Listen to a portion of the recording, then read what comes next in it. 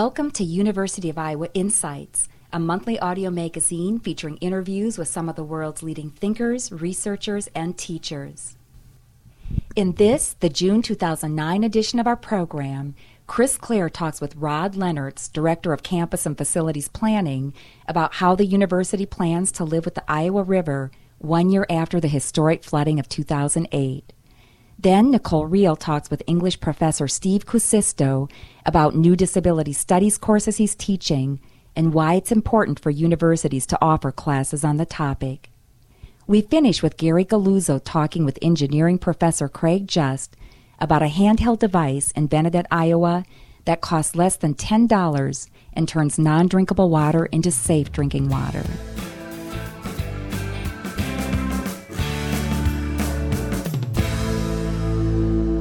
I'm talking with Rod Lennertz, Director of Design and Construction in Facilities Management, about the impact of last year's flood on campus planning. This June marks the 1 year anniversary of the flood. What did we learn about the Iowa River as a result, and how has it affected campus planning and construction projects? Well, it's interesting. The master plan was actually centered on the river prior to the flood. We had spent a lot of time studying the river basin, and we're looking at how the university interacts with the river. The river was always seen as a resource to the campus and to the community, and not so much an amenity.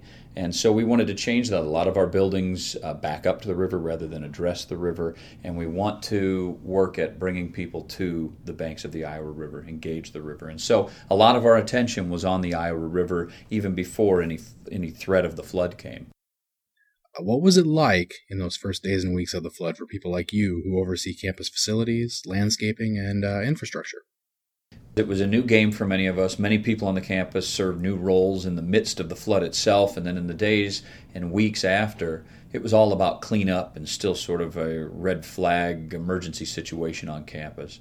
We were also not so much thinking about planning as we were getting the campus back on its feet at the start, to get the summer semester started up again, and then to think about the race towards being ready for 30,000 students in the fall. We were doing less about planning than we were about recovery, getting some critical buildings, classroom buildings and the Mayflower Residence Hall back up so that we could get the fall semester started.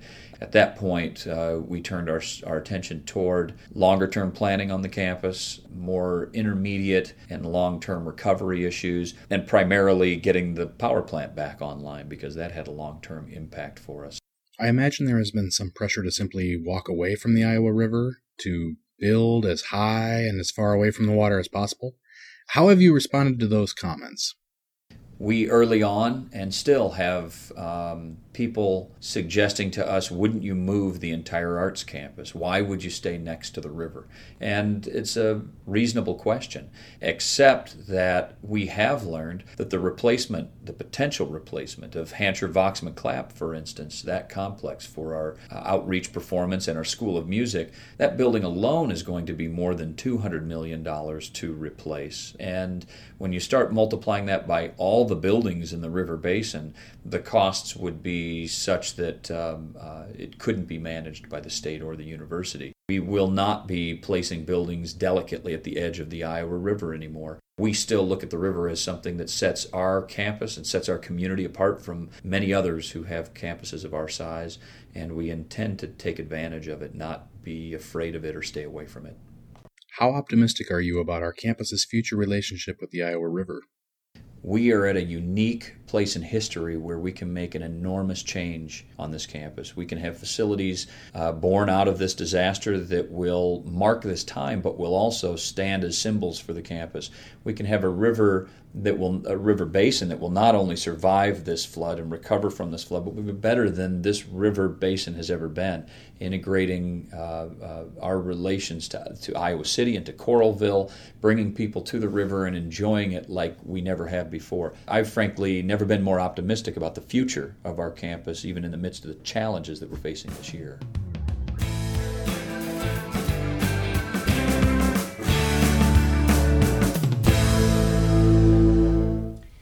Blind since birth, Stephen Kuusisto is a nationally known advocate for people with disabilities. At the University of Iowa, he works with doctors to identify how they can best assist visually impaired patients. He's also developing new courses in the field of disability studies. Steve, tell us about some of the classes you've created. Last summer, I taught our first ever disability and film course. We looked at films like David Lynch's famous movie, The Elephant Man, and Rain Man, My Left Foot, Children of a Lesser God, The Miracle Worker, the famous Helen Keller film starring Patty Duke and Anne Bancroft. And we looked at those movies both in order to understand how they might expand the public's understanding about disability, but also to see how they reinforced certain stereotypes. And I understand the next class that you're planning to teach would be about veterans and disability. Could you tell us about that? That would look at veterans' stories from literature, novels, short stories, memoirs, and films. So you'd get everything from Ernest Hemingway to Toni Morrison to a film like Born on the 4th of July. And we'd talk about veterans and disability studies and the history of veterans in the rehabilitation of disability.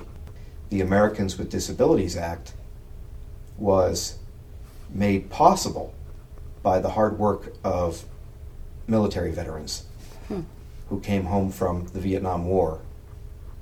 The seeing eye dog, or guide dog as it's now popularly known, was invented by the German army after World War I because they had all those soldiers who were blinded, by trench warfare, gas attacks in the trenches.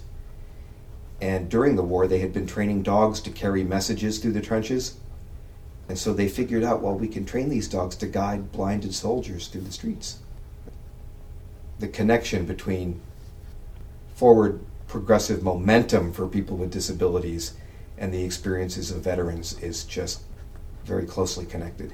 Steve, tell us why you think it's important for colleges and universities to offer courses in disability studies. On my right hand, I have my college ring. And I've taken to wearing my college ring because only 1 in 5 students with a disability graduates from college. I use this as a talking point because I'm very interested in promoting academic culture that will support and sustain students who have disabilities so that they can be successful. And I think about that every day. In the next 5 years, we expect a 4-fold increase of veterans with disabilities who will attend higher educational institutions. Our goal is to bring disability into academic culture so that it's part of the curriculum at the university, just like other areas of human concern. Thanks a lot for your time, Steve. If you'd like to learn more about Kuusisto and his work, Google Planet of the Blind and you'll find his blog.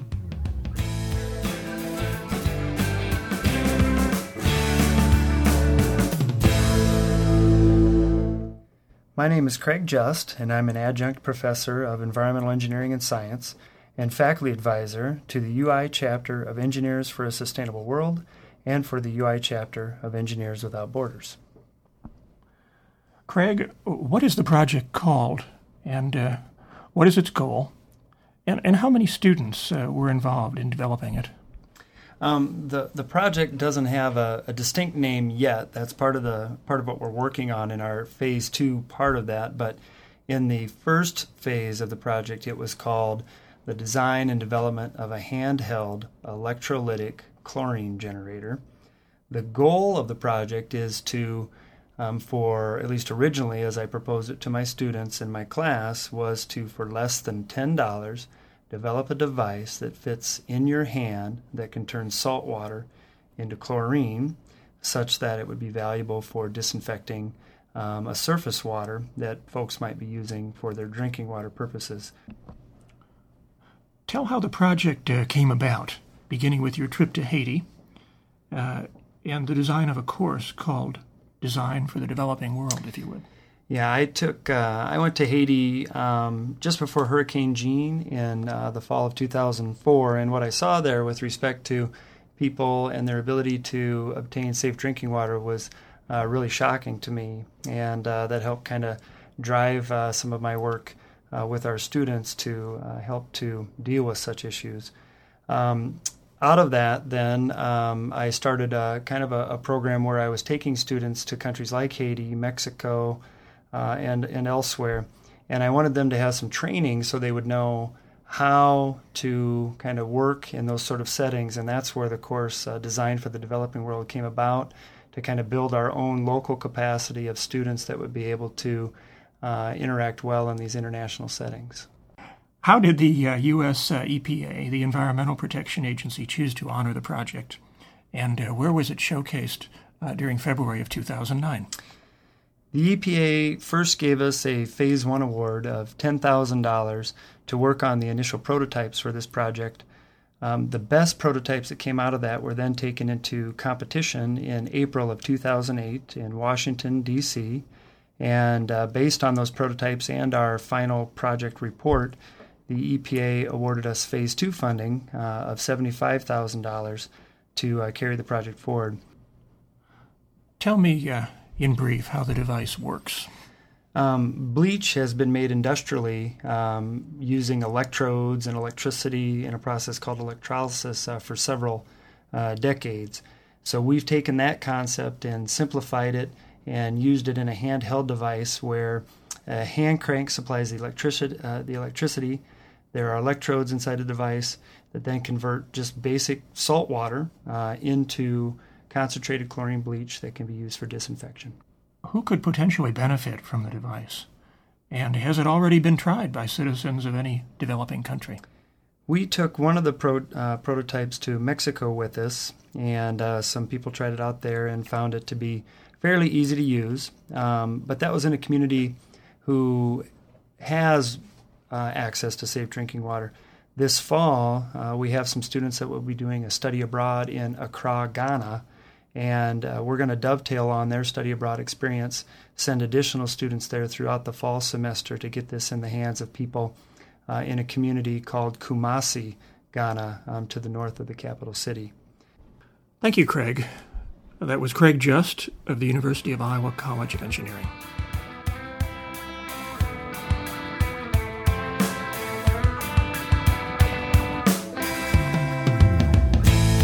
This podcast was produced by the University of Iowa Office of University Relations. For more information on our podcasts or to subscribe, visit us at news.uiowa.edu.